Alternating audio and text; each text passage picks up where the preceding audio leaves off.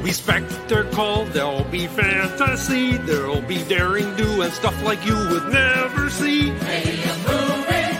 Yeah, we're gonna be a movie. Starring everybody And me. There'll be heroes bold, there'll be comedy, and a lot of fuss that ends for us real happily. Be a movie. We can watch it all develop. Starring everybody. And me. We'll take the world and set it on its ear. Come on, join in. We're gonna start right here. And we are going to start right here. Hello, and welcome to another Rad Religion Broadcasting Network premiere podcast triple feature. I am joined by a man who, first of all, I am Mr. Mark Radlett's mandated reporter, and frankly, I'm mortified. But more importantly, all anyone really cares about is that the man to my left is going to buy you a fifth sandwich. Yes. Hello, Mr. Mark Radley. I have my Cabathier, and I would like to buy you a fish sandwich. I would if love you will. I would love a fish sandwich from you, Jason Teasley. Yes, it's Jason. It's the protocol son, Jason Teasley. He is here. And if you're wondering why I'm like looking around, is because I think I sat on my phone. I just heard something vibrate underneath me. There it is. Woo! I got my fish sandwich and my Christmas goose. There you go. All right, so we are finishing up Black History Month, a celebration of Black cinema, as we like to do here. Look, why are you laughing? This is serious. We are looking at the wide breadth, the historical significance of Black cinema in the lexicon of cinema. Don't you understand? I just noticed your name, damn it, Wadate. Wadate. Yeah. Well, I mean, what a great last show to do Black cinema on. When we're covering Pootie, Tang, the ladies man, and Soul Plane. We do run the gambit here. We had quite a few very serious shows. Yes. Doing deep dives into like blaxploitation and everything. So we're going to end this on a good note, on a high note, and we're going to look at some of the more comedic sides of Black cinema that are staples. These are almost modern day blaxploitation films. You know, they're like, oh, blaxploitation, that was a thing of the 70s. No, we're still making these. These are all like 2000, 2001, and 2004, and they say right in the description, modern blaxploitation. And if I could be serious for just a moment, I know people, I think, recognize that I'm doing this somewhat tongue in cheek. You know, a celebration of Black cinema, Pootie Tang, and like, mildly racist. No, here's the thing. There are just as many dumb, just as many exploitive, just as many stupid, badly made movies starring all white people. I think when it comes to examining a culture cinema, you should examine it all. The good, the bad, and the ugly. We did we did Shaft. We did Pam Grier, Blackula, and Superfly. You know, the early blaxploitation films. We did, I threw The Wire out there as part of this, though that was a re-air. And now, as I mentioned, we did Spike Lee, and if we had more time, if I could have done more shows with the Protocol son, Wadate, I would have absolutely looked at, maybe movies starring Denzel Washington. I would have looked at movies nominated for Best Pictures that are majority African American. So it's just this time limited, and I think in the rush and sort of tripping over oneself to celebrate something or talk about how wonderful it is, everyone just wants to ignore the bad. But here's the thing, and this is the point that I want to drive home. None of these people were held at gunpoint or had no other options but to do these movies. These are, the Pootie Tang is a Chris Rock movie. The Ladies Man stars Tim Meadows, who is a player on SNL. This was his thing. Like, everybody in Soul Plane, as bad as that movie is, looks like they're having the time of their life. And many of them had other gigs. So it's not like it's the only game in town. These people elected to make these things. Can we not treat African-American people and their culture like it's a Fabergé frickin' egg? And just say, sometimes we just want to make dumb, stupid movies for people to laugh at and go home and, move on with their life. And there's nothing wrong with that. Yeah, we did dive into the serious stuff, but we also got to examine the ridiculous, the silly stuff, because it's a part of the life. It's part of life's journey, all of it. Yeah, Ladies Man was a skit on SNL, and it came up when a lot of the skits in SNL were getting movies such as Not the Roxbury, Superstar, right, Ladies Man, Pat for some reason. It's Pat. Yeah, I mean this came into that exploit of famous Saturday night skits that they thought would make good movies. Pootie Tang, Chris Rock. This was a Chris Rock love project. Him honoring 70s cinema. Soul Plane. And I don't know if you know this or not, but Chris Rock's been in one or two other movies. A couple. Yeah. And Soul Plane was just, I think that it was just a idea. It was like, let's just have something ridiculous. Let's get it's got a pretty solid cast. I mean, I would not necessarily compare Mel Brooks, the height of Mel Brooks movies to Soul Plane. Don't get me wrong. But, Mel Brooks made some silly movies. There have been, just some ridiculous parodies out there. There have been just over the top, stupid comedies. I mean, look at the early 2000 like return to sex romp comedies, or gross out humor. We talked about this in the chat one day. The sex comedy sort of dies out shortly after the 90s begin. I think like its last death throes were American Pie, but there was all but that sort of became gross out and drug humor. So like Something About Mary is what I'm thinking about. I mean these are not highbrow movies. No. And I think so Kevin Hart's the big star of Soul Plane. And again, he doesn't look like he's there by force. He looks like he's having a good time. This I didn't realize Sofia Vergara was in this. Before she was in Modern Family, which is where everyone knows her from. Method Man's there and he's having a good time. Monique's there, she's having a good time. And it's like Tom Arnold, Snoop Dogg. So that's it. Yes, there is definitely a degree of tongue in cheek, but that's me. That's who I am. But there's also a legitimate argument to be made that these are movies that deserve to, not at length, but they do deserve to be talked about. And this corner of black cinema deserves as much a look as the high end stuff. Yeah, I mean, we could have picked, the Scary Movie franchise, White Chicks. All these kind of go in the same. I think vein. You did. I think in this grouping, when we were like, what are we going to end with? We really need to go out with a bang. And you were like Pootie Tang and the Ladies Man. And then I think you were like White Chicks, and I was like Veto. I will swallow crow. We did go back and look. I did pitch Pootie Tang. Yes, so I will publicly apologize that I did pitch Pootie Tang. I was kicking and screaming that I did not. But we went to the digital records. Yep. I did almost a year ago. I pitched Pootie Tang and totally forgot about it. So, but yeah, I mean, a lot. You got to think. You have like a movie that me and you quote all the time. Don't be a menace to society while drinking your juice in the hood. It's another good one. You got the scary movies. You've got White Chicks. I'm trying to think. Going back to the early 80s, that was a parody of the blaxploitation films. You have I'm Gonna Get You Sucker. Yeah. Which is in like my top 20 favorite films of all time. What's that Bill Cosby one? You can take the stairs or the window.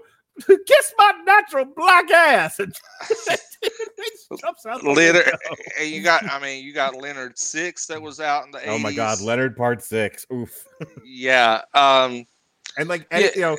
Someone that we're gonna tackle next year, assuming we're also doing this and we have a planet, is Eddie Murphy. And I think we picked like 3 Eddie Murphy films, but Jesus Christ, his also run the gamut of like Oscar worthy and Pluto Nash. Yeah.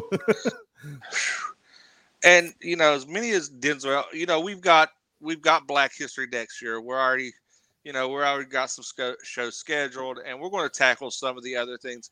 This, like you said, we had time constraint. This was kind of, we didn't really have a real set plan. We were just going. No, I went out of my way to irritate as many people as possible with this year's selections. Well, I'm just saying. I mean, we do as good. Once I said I wanted to do more shows, you was like, okay, we'll do Black History Month together, and I sold my ginger soul to you for the month. And we've done some great movies. Some of these movies that have had impact on cinema that I have not seen. Some of these movies that, like Ladies Man, I absolutely love. Yeah. Simply just to have on, just if you're in that funk and you just need to get out of a funk, you just need something that is mind-numbingly just enjoyment to throw on Ladies Man. So yeah, this genre and this modern blaxploitation is something that also needs to be looked into, because it also has impact on films, because this was a sect of movies that were popular in the late 90s, early 2000s. All right. So let's get into Pootie Tang. Pootie Tang came out does not even hit the 90-minute mark, by the way. This came out June 29, 2001. It had a budget of $7 million. It did not make its budget. It earned 3.3. Yeah, these were all, I think, bombs. Pootie Tang was written and directed by Louis C.K., who has since been Me Too'd. Adapted from a comedy sketch that first appeared on the Chris Rock Show, the character Pootie Tang is a satire of the stereotyped action heroes who appeared in old blaxploitation films. It all comes around. The title character's speech vaguely resembles Pigeon and is mostly unintelligible to the audience, but the other characters in the film have no problem understanding him. It has acquired a cult following, and I can see why if you like this kind of film. I thought this was hilarious. So the plot is such as it is.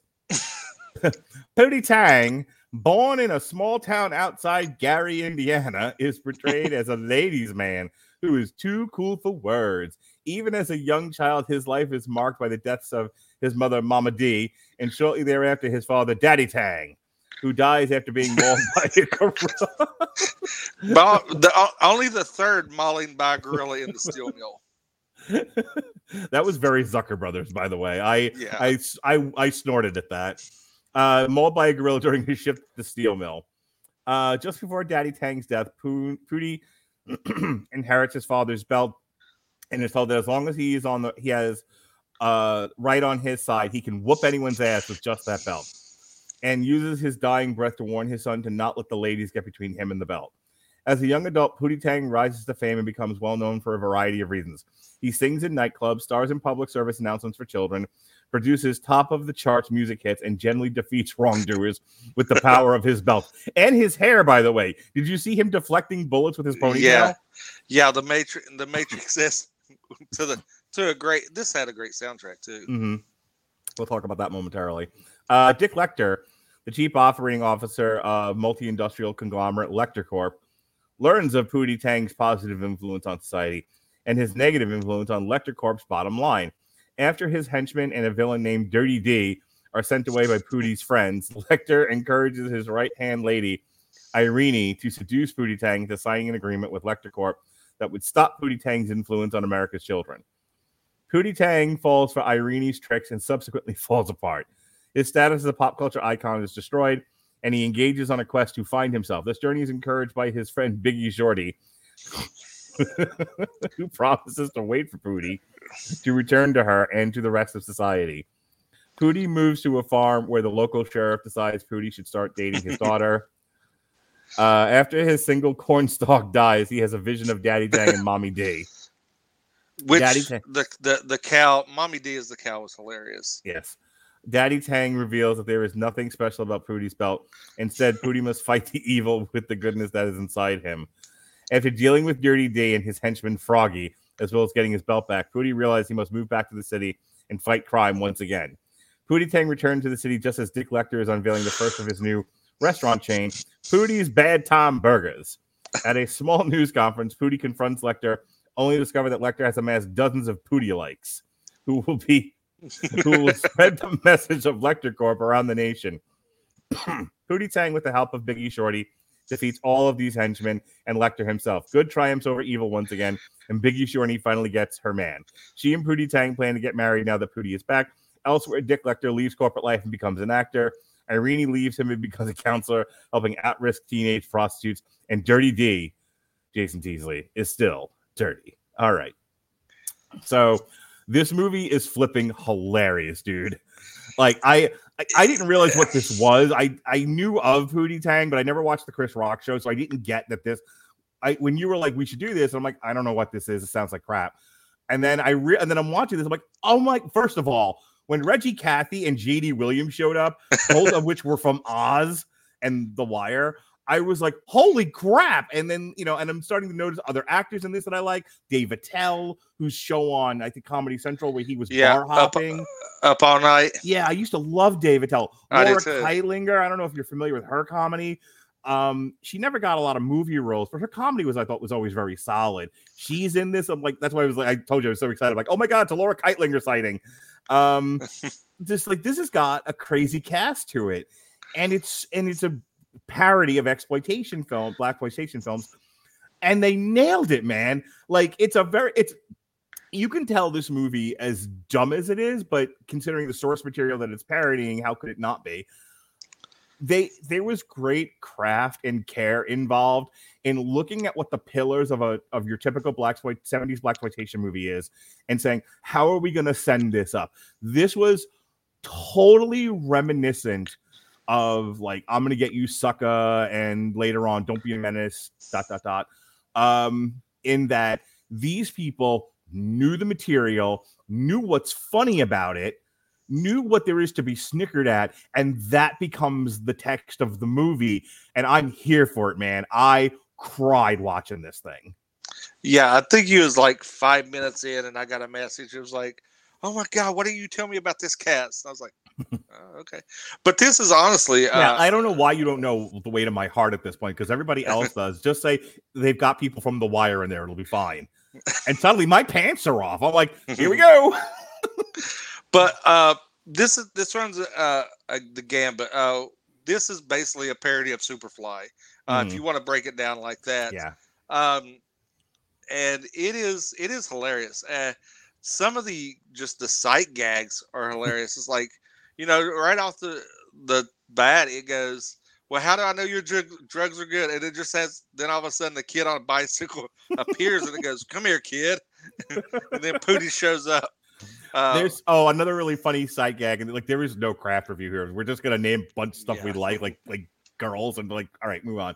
But when they show Pootie Tang as a little kid, and he was quite the ladies' man. And there's a woman just, Pootie, Kate, and she's like throwing shit at him out the window, and she grabs a tricycle.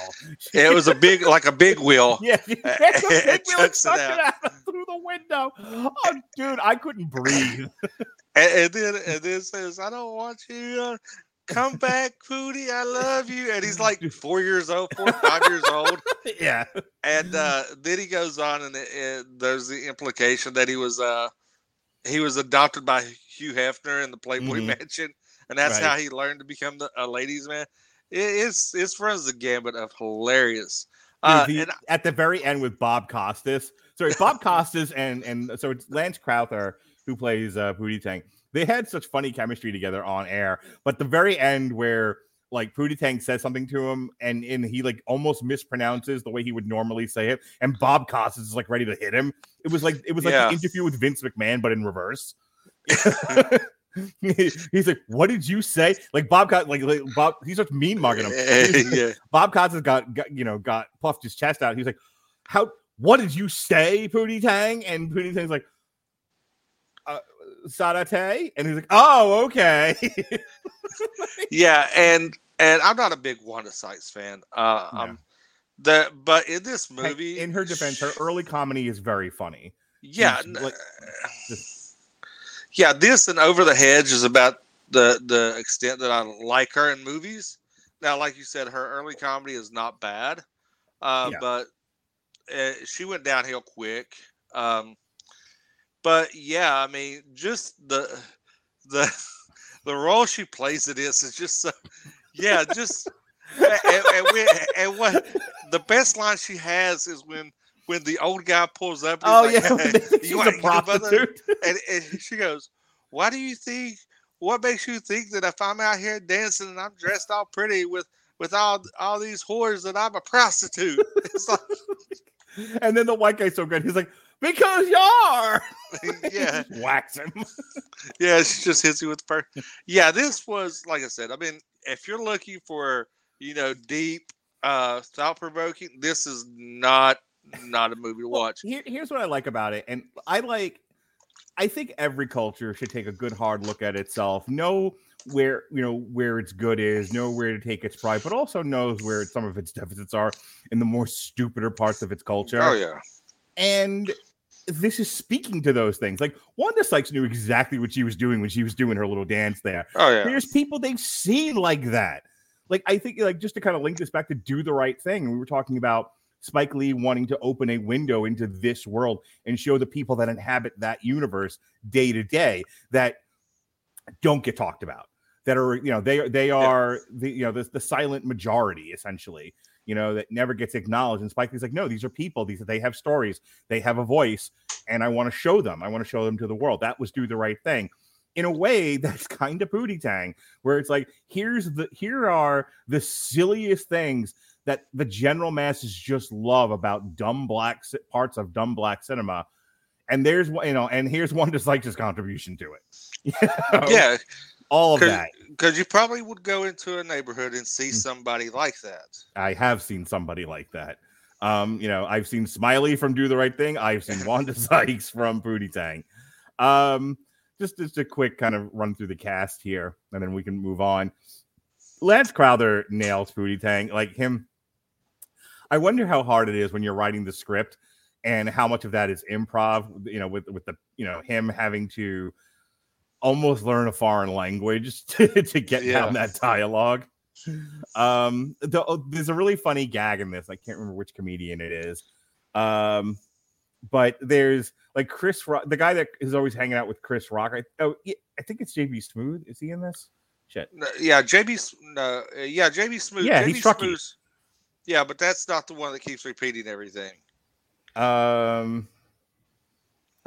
Well, whoever is like with Chris Rock most of the time, Chris Rock will go on a tear about how hot it is or something, and then the guy was like, "Yeah, it's hot too," and he does this throughout the entire movie, and it's by the end of it, Chris Rock's like, "I hate you."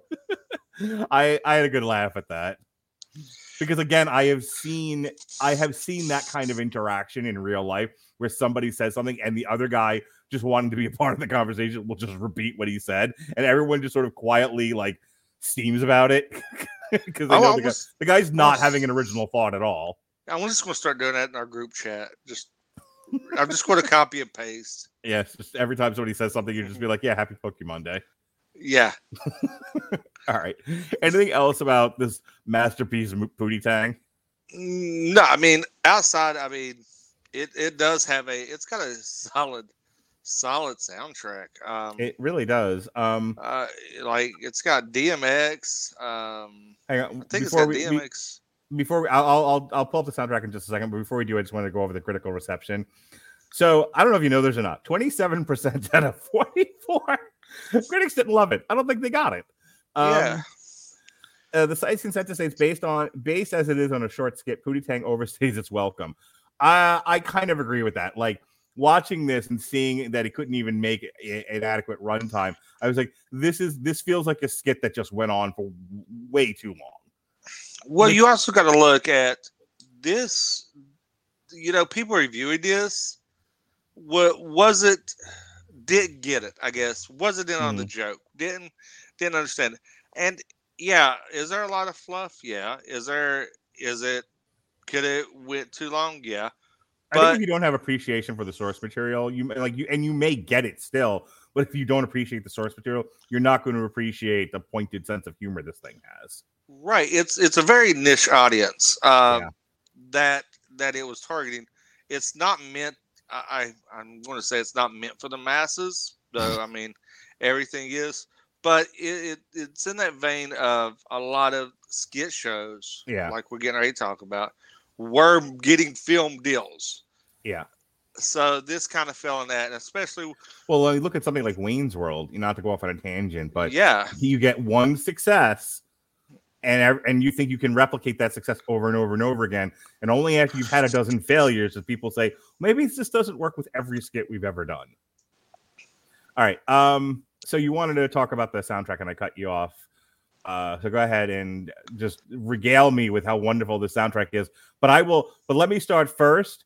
That I believe this might be the single greatest use of "Make 'Em Say by Master P I have ever heard. Him dodging bullets and whacking the bullets with his ponytail and hitting the guys with his belt to make him say Dude, Master P, yo. Yeah, and on the Matrix style of dodging the bullets, all of the that thing. But yeah, I mean, this is the epitome of 90s rap. In a movie. If you could definitely put 90s rap in a movie, it would be Pootie Tang. So I'll read you some of these here. So we've already talked about Master P, to which I say Jason Teasley of the Second and Sword podcast. Na na.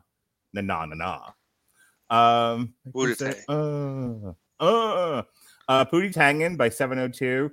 Dirty D, performed by Magic and Master P. Coming Up Stompin' by E40 and Sugar T.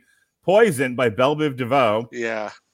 Make him say, okay, already talked about Make Him Say, with like half the people in whatever the Masterpiece group was. Limit Soldiers. The No Limit Soldiers, that's right. Southern Girl by Erykah Badu and Rozelle. I Should Have Told You by Ideal. I Want to Be Your Man by Zapp. A Woman Needs to Be Loved by KK. You Know How We Do, Jason Teasley by Shaquille O'Neal. I was not aware that Shaq had a song on this. Certainly does, Ollie. Wow. You Know What by Lil J, and Yesterday by Roscoe and Nate Dogg. Why Pootie Why, performed by Carl Glanton, and finally Ode to Pootie. You forgot the most important song. Oh, it's not on the soundtrack. What are you talking about? Oh, yeah. Okay. The most important song. So remember when we used to just have an audio format? What Jason is referencing is there's a really funny bit where like, oh, it's Pootie Tang's new single, and it's Chris Rock as a DJ, and he basically makes like the crusty face. Yeah. And there's like a 10 seconds of silence, and he's like, all right, that was great. Yeah, you have a break, like they play it on the radio, and you see these people just like bugging out dancing like to complete silence. I love Chris Rock, who again knew the assignment, obviously, when he's just like writhing all over the desk and smearing the records on him. It's like, oh, Pootie Tang! Pootie Tang! Oh, we love it. On the floor, gasping for air. But you know, Jason Teasley, if you, who I know you like to make him say, is what I've been told. Do you know where you can make him say, What a tie. What a tie. Sadatay. Sadatay, what a tie. Indeed. And you can Sadatay your what a tie on Amazon Music. It's the most fun show I've done in a while. On Amazon Music, get Amazon. And we broke Jason Teasley. You can Sadatay your what a tie on getamazonmusic.com/W2M network. Again, that's getamazonmusic.com/W2M network for your free 30-day trial of Amazon Music Unlimited. All right, let's move on. Our next movie, this was the one that Jason pitched as like the anchor for this thing. And I'm like, no, it's got to be Pootie Tang. And that is The Ladies' Man from 2000, starring Tim Meadows. The Ladies' Man, as we said before, began its life as a sketch on Saturday Night Live. And it also stars Karen Parsons, Billy D. Williams, Tiffany Thiessen, Lee Evans, and Will Ferrell. Which I was really shocked to see Will Ferrell was in this. I was like, oh my God, I can't believe like Saturday Night Live skit. Yeah, like this also has like a pretty deep cast. Julianne Moore's in this, Eugene Levy. It's pretty good cast here. This had a budget of $24 million. It did not make its budget. It made 13.7 and it came out October 13th, 2000. All right, so why is this your favorite movie of all time? Because it is just, it's fun. Mm-hmm. I quote this movie all the time. I use the Leon Phelps voice anytime I go through a drive-through. It is one of those one of those movies that, if I'm in a funk, if I'm just having like a bad mental health day, I could just throw this on and just kill an hour and a half, hour, 40 minutes, and just unwind and get kind of recentered. Because it's a movie that you don't have to think about, and you just enjoy the. You do have to appreciate Tim Meadows, or this movie will not work for you. Yeah, well, yes. His facial expressions and his physical acting, just the expressions like we talked off air, carry this movie a lot, much as the dialogue, because this has got some classic lines. We talked about your favorite and probably one of the funniest scenes ever is the nun scene where he gets fired and goes. But there's certain parts of this movie that you can't watch without at least cracking a smile. I did not see this when it came out. I was not interested in a lot of these movies. You and I, in our excuse me, you and I in our pre-show prep kind of rattled off a whole bunch of Saturday Night Live movies that came out based on the skits that were in the that were on Saturday Night Live. And I've never seen A Night at the Roxbury. I've not seen Superstar. I actually wasn't a big fan of this era of Saturday Night Live. Like, I like Chris Rock just fine, and some of the stuff if it was on, I found amusing. But I would say I was more of like a Dennis Miller era fan of Saturday Night Live, and then kind of after that, if it's on, I'll watch it. But it was not appointment viewing TV for me. So like, I really had no connection to the Ladies Man. And then when they made a movie of it, I was like, I do not care about this. Having watched it now and not really focusing on that so much, just sort of enjoying the experience.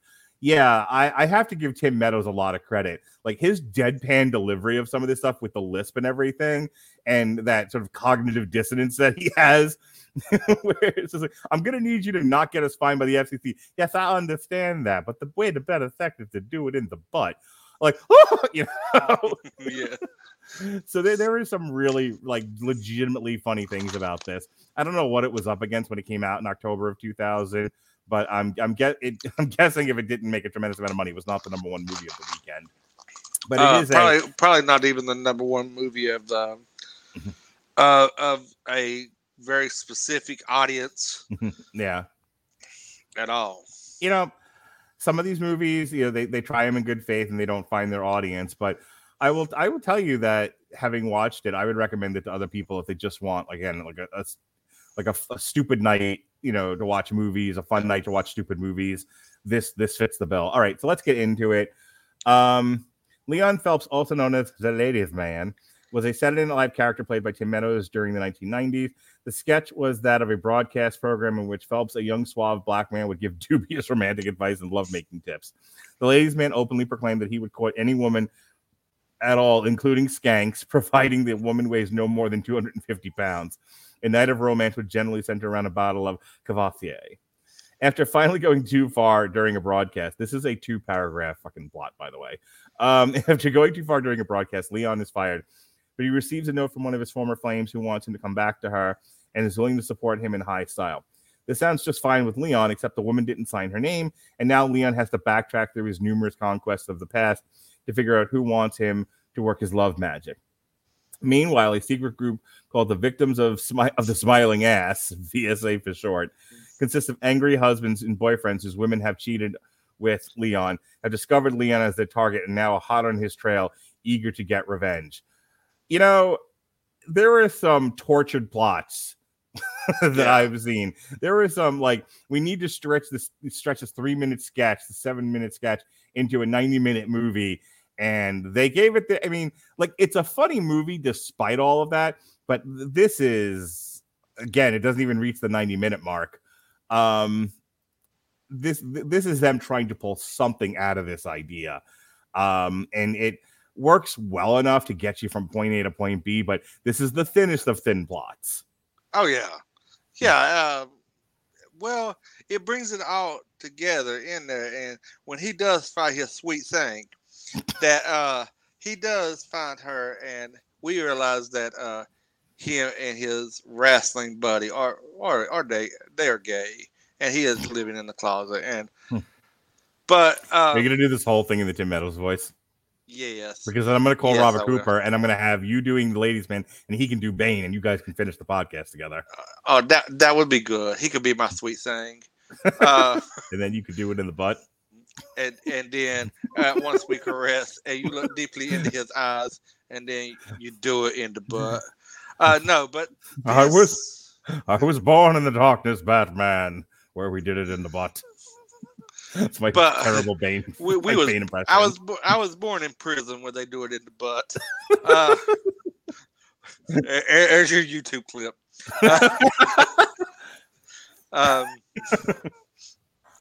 But yeah, I mean, it's very thin. It's convoluted. I mean, you don't have to have. If you go into this looking for a real in-depth movie, you're not going to get it.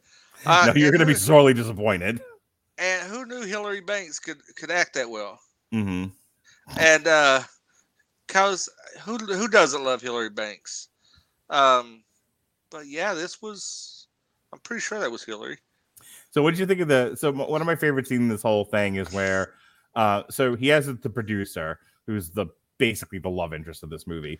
Yeah. And she has an ex-boyfriend, and she is trying to get the ex-boyfriend to give him a job because he has messed up every single interview in town that he could possibly get. And it does not go well. And he says something nasty to her. And then, he, being the hero of this picture, defends her honor. But he's a lover, don't you understand? Not a fighter. And so he tricks the boyfriend into like an eating contest where it's all like gross bar food. So it was like pickled eggs, pig's feet, and it goes and goes and goes. And then what was the last thing that it turned out to just be shit? Yeah, it was human shit. Yeah. And they called it something. Yeah. Like oyster knuckles or some shit like that. Backwater. Mm-hmm. I don't know. Yeah. But yeah, as Scrap Iron goes, boy, you just ate shit. and it's just funny. And essentially, because he's he's not gonna match him with strength to strength. He's not gonna match him fist to fist. He outwits him. So that's a really funny kind of hero scene there for our ladies, man. Yeah, and you see, they had great chemistry, and that's what really intrigues me about this movie is because Tim Meadows and I'll call her Hillary. They have good chemistry on scene, and Karen Parsons, you mean? Yeah, Hillary Banks. Okay. They have good chemistry because you kind of actually see that she cares about him and everything, but it's not beating you over the head. And that's you have that in a lot of movies that you have the romantic love interest. Mm-hmm. They beat you over, and Tiffany Amber Thiessen being a nice addition to this movie, sure. who was one of my crushes growing up is Kelly Kapowski. So I mean, did you watch her on 90210? I did not. I've never seen a single episode of 90210. Mark Radley. Well, you are missing out, buddy. I'm sorry. You should binge it with your wife. You guys can make a night of it. Yeah, that's not happening. 87 seasons of 90210. Yeah, that's not happening. I mean, yeah. All right. No. We listen, when they did the revival a year or two ago, a bunch of us got together to review it, and we had a time, and you missed out because you didn't see the original. And did your periods sync up? Yes, as a matter of fact, and we bled gloriously everywhere. I just want to make sure that you guys see your cycle synced up. Not gonna get me that way, buddy. I'm just glad that your cycle synced up, man. I am a proud, very comfortable man, and I can enjoy 90210 and Melrose Place if I want to. Anyway, so back to the high class, peak TV that was Saved by the Bell, of which she was your fantasy. Go on. Yes, but no, I mean it's a good movie. It's got the characters work in their role outside of the whole subplot of the husbands. I love the line she gives him, but he's drunk and she takes him home, and he lives on a houseboat, and he has a waterbed on the houseboat, and she's like, "Why, if you have a houseboat, do you have a waterbed?" And he just says some stupid line about it. Yeah, I just like it's little things like that which crack me up in this movie. And when he goes, well, that's where the magic happened. Where your hand is, the magic happened there. I actually had the magic happen over here on these curtains.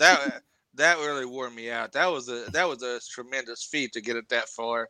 And you're like, oh my God. You're just like, what if you're a serious, actual, like, you know, guy that can pull a lot of women and you have no filter? That's the ladies' man. Right. And it's a lot of the dialect is his delivery that makes it funny. Like I said, it's not highbrow. It's not. Can you? Not anything. Since you're the one that repeats it all the time, can you just go over the fish sandwich bit? Yes, Mark. I will show you how this is going down. I will walk up to her, and I will start off. I will drop how's it? He goes. I will start off with a very intimate line like, "Can I buy you a fish sandwich?" Is your father a butcher? Because he stuck 2 fine hams down the back of your dress. I may have to say that at work on Wednesday when I go back. Yeah, I mean, it's just see how many times it lands me in HR. Yeah, well, just look at it. Go, well, Leon Phelps. I've been reading this book. I called in, and he told me that yes, that would be you got kicked in the scrotum.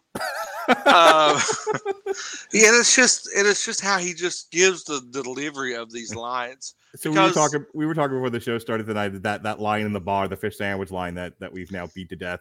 But what sells that line for me, this will be the last thing I say, and I'll let you have the last word on this movie, and we'll move on. What sells that line for me, and what really sells a lot of Tim Meadows' performance, is not even like the lisp or even the sort of the funny things that he says. It's more of like the subtle eye movements and like facial tics that he has and some of the body language. Because when he offers to buy the white woman in the bar the fish sandwich, and she's like, I don't, like, let's just go home and bang, I don't need the fish sandwich. He's legitimately insulted. He's like, yeah.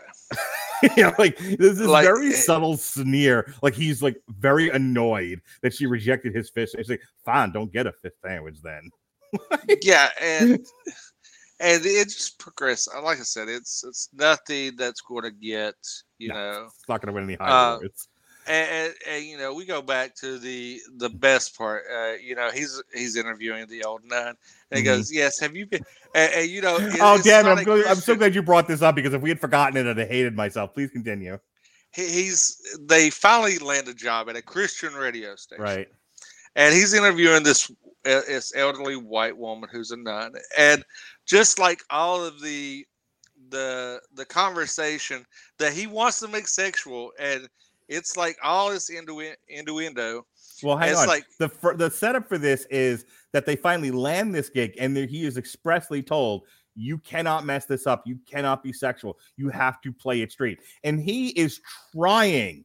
Like, God bless him. Like, he goes into it. And he's like, "I'm trying to be serious. I'm really like," and I really related to this because I have this time. Like I can be a bit of a silly goose at work. And there are times where like I've probably gone a little too far here. I need to reel it back in, and I will mind my interactions with people. I will calm down. I will actually focus on work, which I hate to do. And you know, and then something happens, and you just can't. It's too funny. And so there he is, and he's practically vibrating because like it's one of those moments where like he looks at the producer and he as if he wants to say, "Am I being punked?"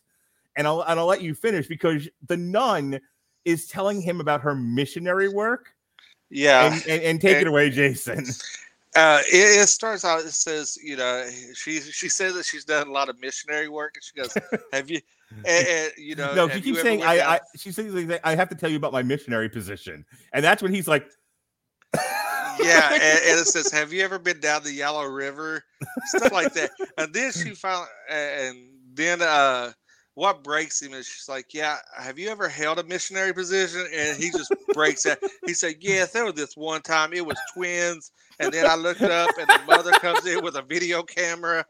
And you know, you see the producer just throw her hands up. Needless to say, they did not keep that job. No. And then you see, like, after he goes on his spiel, you see her have a heart attack in the ambulance and police are rolling up outside. And you're like, as he's leaving, he says, no, sir, it's up yours. Do it in the butt. I was not looking forward to this. I was like, this is gonna be stupid, and I was watching it. I was enjoying it just fine, but it was like, I'm happy to talk about it with Jason. Not everything has to be the most serious thing ever, or stuff that I solely like. That's not how, contrary to popular opinion, that is not how I do things. And then the nun scene happens, and I had to text you right away. I was like, God damn it, Jason! That's the funniest thing I've heard all day. See, I will be playing. I think I actually posted that they cut that scene. It's on YouTube. They cut that scene out, and I posted the clip in our chat. I'm like, this. I was done after that. I was like, I don't care what else happens in this movie. That's the funniest thing here. Yeah, is him talking to the nun. All right, but I'll tell you, even though the writing was pretty good in the ladies, man, it obviously wasn't great, and it could have been better. And do you know, Jason Teasley, the Protocol Son, where we can find a product that would help you with your writing? Grammarly? You are correct, sir. You win the booby prize. Yay! It's in my shirt. Boobies. I win boobies. Again, it's in my shirt. For you listeners of Triple Feature, Grammarly is offering the download of I need Grammarly. A free download of the Grammarly software. Grammarly's AI-powered products help people communicate more effectively. Grammarly helps write mistake-free on Gmail, Facebook, Twitter, LinkedIn, and nearly anywhere else you write on the web. Grammarly corrects hundreds of grammar, punctuation, and spelling mistakes while also catching contextual errors, improving your vocabulary, and suggesting style improvements. Do download Grammarly today. Go to getgrammarly.com/W2M Network. Again, that's getgrammarly.com/W2M Network to download Grammarly for free. All right. Well, Jason picked the first two, and and then he pitched White Chicks, and I vetoed that, and I'm like, I can't even know. So I was like, how about this to complete our modern blaxploitation trifecta? And we're going with Soul Plane. This is not the first time I've seen Soul Plane. I saw this crap when it came out, May 28th, 2004. This also did not make its runtime. It's shy of 90 minutes. It had a $16 million budget. And I think this might have been the highest earner of all three of these, though. This made $14.8 million. Soul Plane's a 2004 comedy directed by Jesse Terrero. In his feature film directorial debut, it stars Tom Arnold, Kevin Hart, Method Man, and Snoop Dogg. Supporting actors are Monique, Lonnie Love, Katie Auber, D.L. Hewley, Godfrey, and Sofia Vergara. The film revolves around... yes, indeedy. The film revolves around multiple characters in different scenarios on board an airplane. Soul Plane garnered negative reviews. I don't see how from critics, and grossed $14 million against, as I said before. So I'll get into the plot synopsis in just a second, but you had never seen this before. How soon into the movie were you like, fucking hate Mark? Why does he do this to me? No, I mean, it took me a good 30 minutes. Cause you get some of the references, like I said, growing up in the 90s, you have that gangster rap, the NWA reference, right. the Kevin Hart. I love the first. It was like first class, second class, and no class. Yeah, and the whole lockers that you got to put a quarter in. There's like subway poles in the one part of the plane. Yeah, they've got the subway pole and the handles that standing room only. So yeah, when I started cussing, it was about the baked potato scene. And that's when I realized that I was in for a. I have to say, as much as I love this movie for how bad it is, this is so bad it's good for me. Lonnie Love and Monique as the TSA agents. Is the only thing in this movie that to this day still makes me cringe. I don't know what it is about the two. It's just the loud, the loud dialogue readings, the overall obnoxious. Because a lot of the stuff in the movie I can live with, and Kevin Hart does his darndest to play, a relatable character. Tom Arnold actually has a really nice moment in the movie with Kevin Hart, and then with his daughter. And so there's stuff that happens in the movie that isn't the worst thing I've ever seen captured on film. But yeah, Lonnie Love and Monique. Look, I know there are people who can appreciate their type of humor and their kind of line readings. To me, it still makes me cringe. Like I have a hard time with it. It's just the really loud, obnoxious, stereotypical person. Yeah, it doesn't age well. No. Neither does the sight gag of the area Iraqi guy that gets on the plane. They harass. That doesn't go over well either. Reminded me of like a Martin Lawrence bit where it's like white Yeah. people and black people have never been more unified because now they all hate Arabs. You know, Yeah. and they're like you see, he starts talking about like an Arab guy getting on an airplane. He was, and he was like, me and this white boy, he wrestles, I box, we'll take you down. It's like, ugh.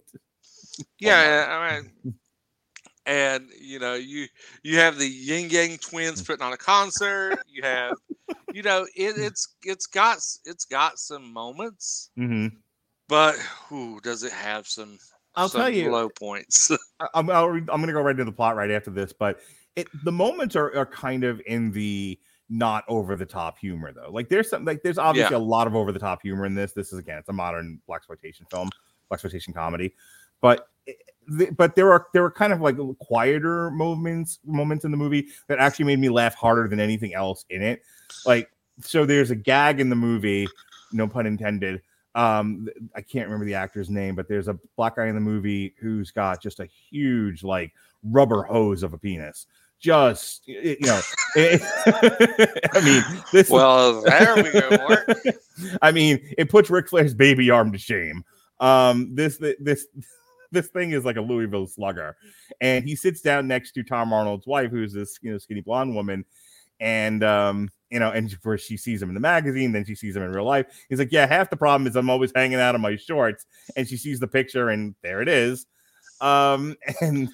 And so she ends up, I don't think they ever actually show it. She just goes off with him, and you never see him again. And so Tom Arnold's at the bar. He's already had like a rough interaction with his daughter, who's just like, maybe I'll let an entire football team teabag me. And he's like, she's 17. She's only. No, she turns 18. She turns 18. Yeah, well, again, starting at the movie, she's only 17. Right. Everyone's like, some people knew what I was just jamming to. Other people are like, what's he talking about? Winger, kids, go listen to some Winger on Amazon Music Unlimited. Anyway, but so the wife went off with the black guy. The daughter's talking about having an entire football team teabag him. The son has become like little Bow Wow. The son doesn't respect him. It's like run off, and so he's just at the bar. It's like, what a mess I've made of my life. And then Kevin Hart and him are talking. Kevin Hart's not having a good day either, and so they're just sort of bonding at the bar. And then he's like, and I think my wife just left me. And he's like, who's your wife? And he describes her. It's like, well, who'd she leave with? And she says who, and he says who it is. He's like, and Kevin Hart just has a great line delivery here. He's like, yeah, you lost her. And I don't know why that line cracks me up, but it's like the way he delivered it. Like, yeah, she's gone. Yeah. It still cracks me up to this day. Condolences, man. She's gone. Yeah. All right. So Nashawn Wade, Kevin Hart claims that he has loved planes since he was a child, but he had a horrible experience with a typical airline. His dog Dre is classified as checked baggage instead of a carry-on. He eats a horrible airline meal. His buttocks get stuck in the toilet while he has diarrhea caused by his meal during the turbulence. And Dre is fatally sucked through a jet engine after his stewardess accidentally opens the cargo door. In response to the terrible experience he endured, Nashawn sues the airline and is awarded $100 million by the jury. He decides to use the money to start his own airline called NWA. Get it? Nashawn Wade Airlines. Get it? Whose acronym and logo are a pop culture reference to the rap group NWA. Yet no kidding. The airline specifically caters to African Americans and hip hop culture. The terminal at the airport is called the Malcolm X Terminal, where two non-working TSA agents, Jamiqua, who's played by Monique, and Shanice Loney Love, are goofing off instead of checking belongings. The plane, and they sexually assault at least one passenger. The plane is a heavily modified Boeing 747 SP, customized with lowrider hydraulic spinners, blended winglets to compensate for the drag from the decorations, and a dance club. The safety video is also a parody of Destiny's Child song Survivor. After taking off from Los Angeles International Airport, Nashawn must deal with a multitude of problems, starting with the acrophobic Captain Mac, who is played by Snoop Dogg. At a cruising altitude of flight level 330, it is revealed that he has never left the ground because he learned to fly on a computer simulator in prison. Meanwhile, his cousin Muggsy, who's played by Method Man, sets up a miniature casino and strip joint in one of the areas of the plane. And Deshaun's ex-girlfriend Giselle is on board and is less than happy to see him. Meanwhile, the Hunky family, the only Caucasian passengers on board, must also deal with their own problems. Elvis Hunky's daughter, Heather, is turning 18 and plans to use her newfound freedom by drinking and having sex. His son has transformed from an exact duplicate of him to a stereotypical wigger, and his wife has found a new interest in black men after viewing pictures in pornographic magazines. Captain Mac seemingly dies after eating mushrooms from that the co-pilot First Officer Gaiman uses to soothe his genital crabs. Deshaun attempts to contact Gaiman, who is incapacitated after slipping near a hot tub, forcing Deshaun to land the plane himself. This is straight out of Airplane. Deshaun lands the plane safely using the airplane stewardesses Blanca's, played by Sofia Vergara, flight knowledge, which she learned while having sex in the cockpit, which was the saving grace of this movie. Yeah, by far, with the pilot on the other plane. The plane lands in the middle of Central Park instead of JFK, and the spinners are stolen from the plane. Deshaun reconciles with Giselle after earlier revealing to her that he only broke up with her so that she would not give up her college opportunities for him.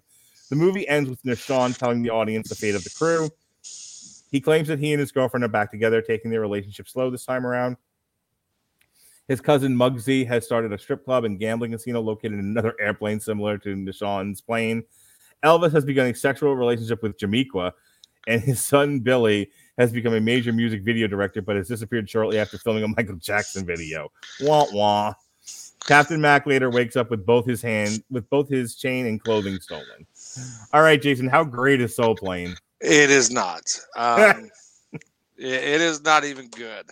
Like I said, it did have some moments.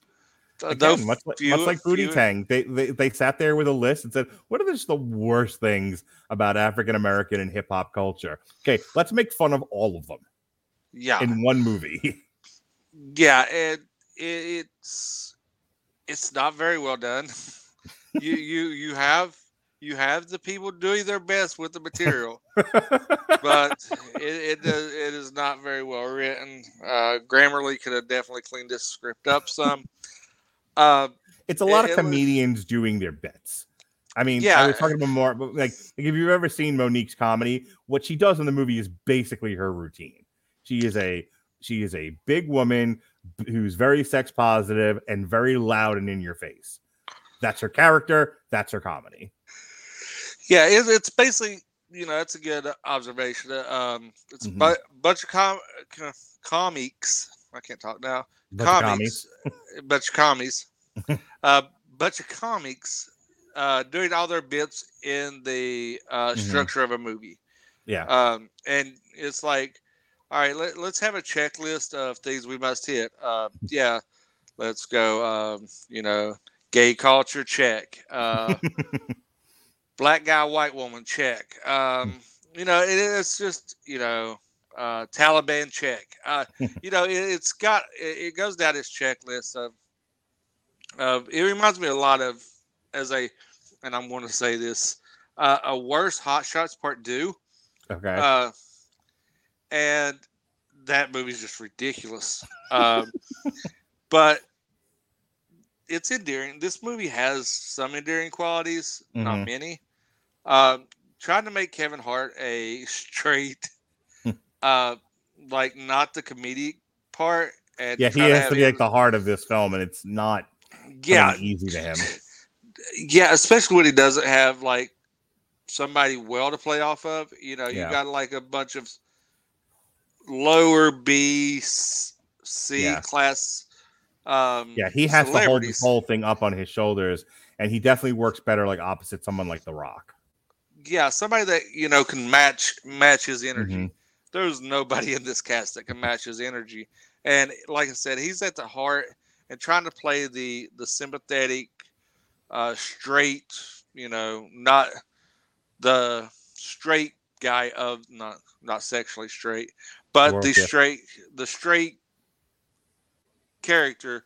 Right. Why everybody else gets to be the comedians. It doesn't work, and I think that's where a lot of this falls apart. Because letting Kevin Hart be Kevin Hart is where a movie excels. Trying to make Kevin Hart carry a movie. where everybody else gets to be funny. Yeah, and he has to be serious. Doesn't like he works well in Fatherhood, where it's more of a drama with some funny parts to it, and he can be a dramatic actor, and which we reviewed on an earlier triple feature last year. And I think, look, Kevin Hart's a fine actor, and I think he can do drama when given the right opportunity. But you're right, when he has to be the one holding the whole thing up, and everybody else just gets to be funny around him. I mean, you go to a Kevin Hart movie because you think Kevin Hart's funny, and he doesn't get to be the funny one here. He's sort of the exasperated plane owner just running around putting out fires, and I guess that's funny to some people. I agree with you. I didn't love it either. I like him more like when he's bonding with Tom Arnold. Yeah, where he's got some comedic lines, and Tom Arnold gets to play the serious role, and he can play off that. That's where he shines. But when he's trying to play a serious role, and everybody else, and he's trying to play off everybody else being silly, and he's trying to be serious, and he's trying to, reconcile with an ex-love that he just wanted to make sure it falls apart. This movie is not good. It's all over the place. It's very disconjointed. It's one of those movies. This will be the last thing I say on it because there's no need to go further than this. It is one of those movies where if you can appreciate where the humor is derived from and what it's making fun of, and you are more forgiving of the culture, flaws and all, warts and all, then I think you'll enjoy Soul Plane. This is not a movie meant to be dissected or picked apart or examined, thought about for more than a moment. This is one where it is a very visual experience, and either the shit you see on screen is funny to you or it isn't. And that's it, but as we say all the time, not every single movie that gets made is, supposed to say something deep and meaningful about the nature of man. Sometimes you just need to put a litany of gags together with a loose, with a thin plot and let people enjoy themselves. And so I don't have a problem. If we were doing an on trial, that's how I would defend Soul Plane. It knew the assignment. It accomplished the assignment. The assignment was not hard. Yeah, I mean, this is a pass-fail assignment.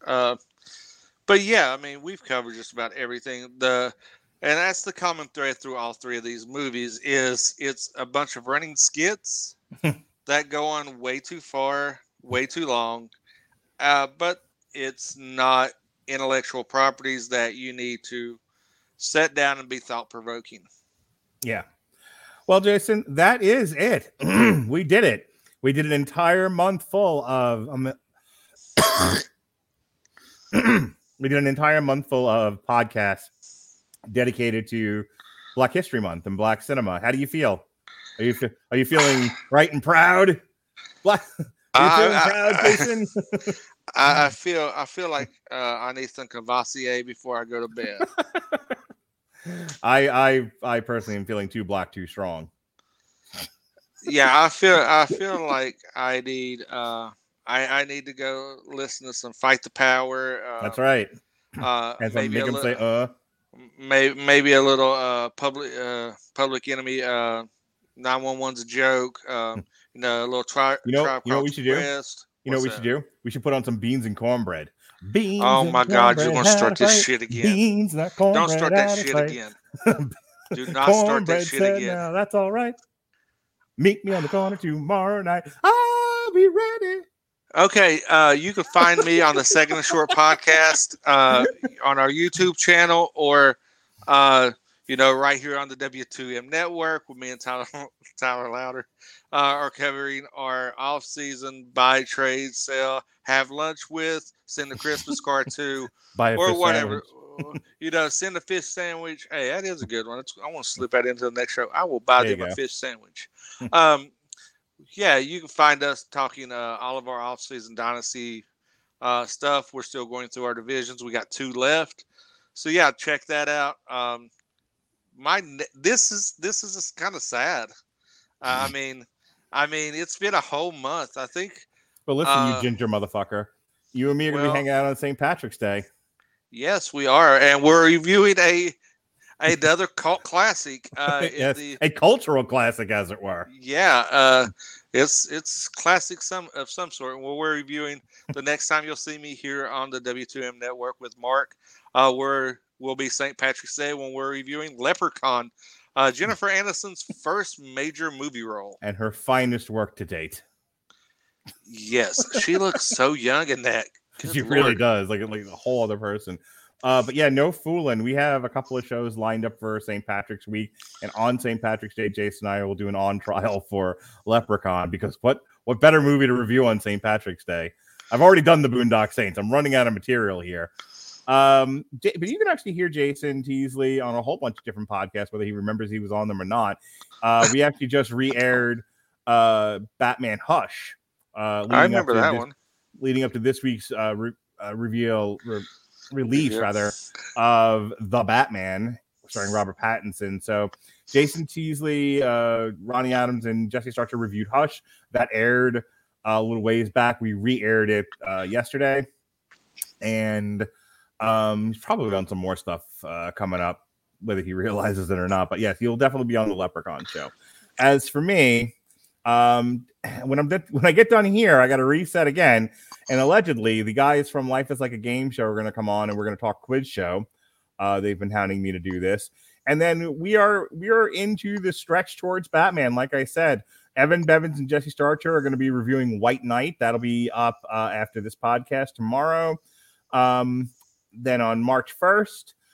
We're going to be looking at the Batman, the Burton years, Batman from 89, and then Batman Returns starring Michelle Pfeiffer. And then a re-air of our Dark Knight trilogy review from Chris Nolan starring Christian Bale. And then on Thursday, we've got our reviews of, these are all re-airs, the animated Dark Knight movies that Sean and I looked at, Sean Comer. On Friday, when the Batman actually comes out, will be the last of the Batman stuff that I have in the can from years past. It is the Batman, the animated series, Long Road to Ruin we did for Volume 1. But we will pick back up again with some live stuff March 4th in the evening. Go see the Batman and then come hang out with us for you boxing fans. We'll be looking at the ESPN fight, Jose Ramirez versus Jose Pedraza. That'll be me and Dan Lasby, rather. Friday, March 5th. We will have our Batman trivia that just got recorded. That's going to air March 5th. And then in the evening, Dan Lasby and I are going to be doing another alternative commentary, this time UFC 272, Covington versus Masvidal. And then on Sunday, the 6th, we will be re-airing a Long Road to Ruin that we did for the Dollars trilogy. Plus, we'll have some refreshings of some comic books that we did for Batman and some other stuff. We actually have we're going to refresh the Joker review we did from 2019, and then the Brian Azzarello Joker book from 2008. And then our review of the Batman will be March 8th. So that's what we got coming up on the Radeligion Broadcasting Network. If you enjoyed our discussion of Black cinema, good, bad, and indifferent, check out our reviews. We have an old re-air of the first 3 Shaft movies. Then Jason and I did the 2 modern ones.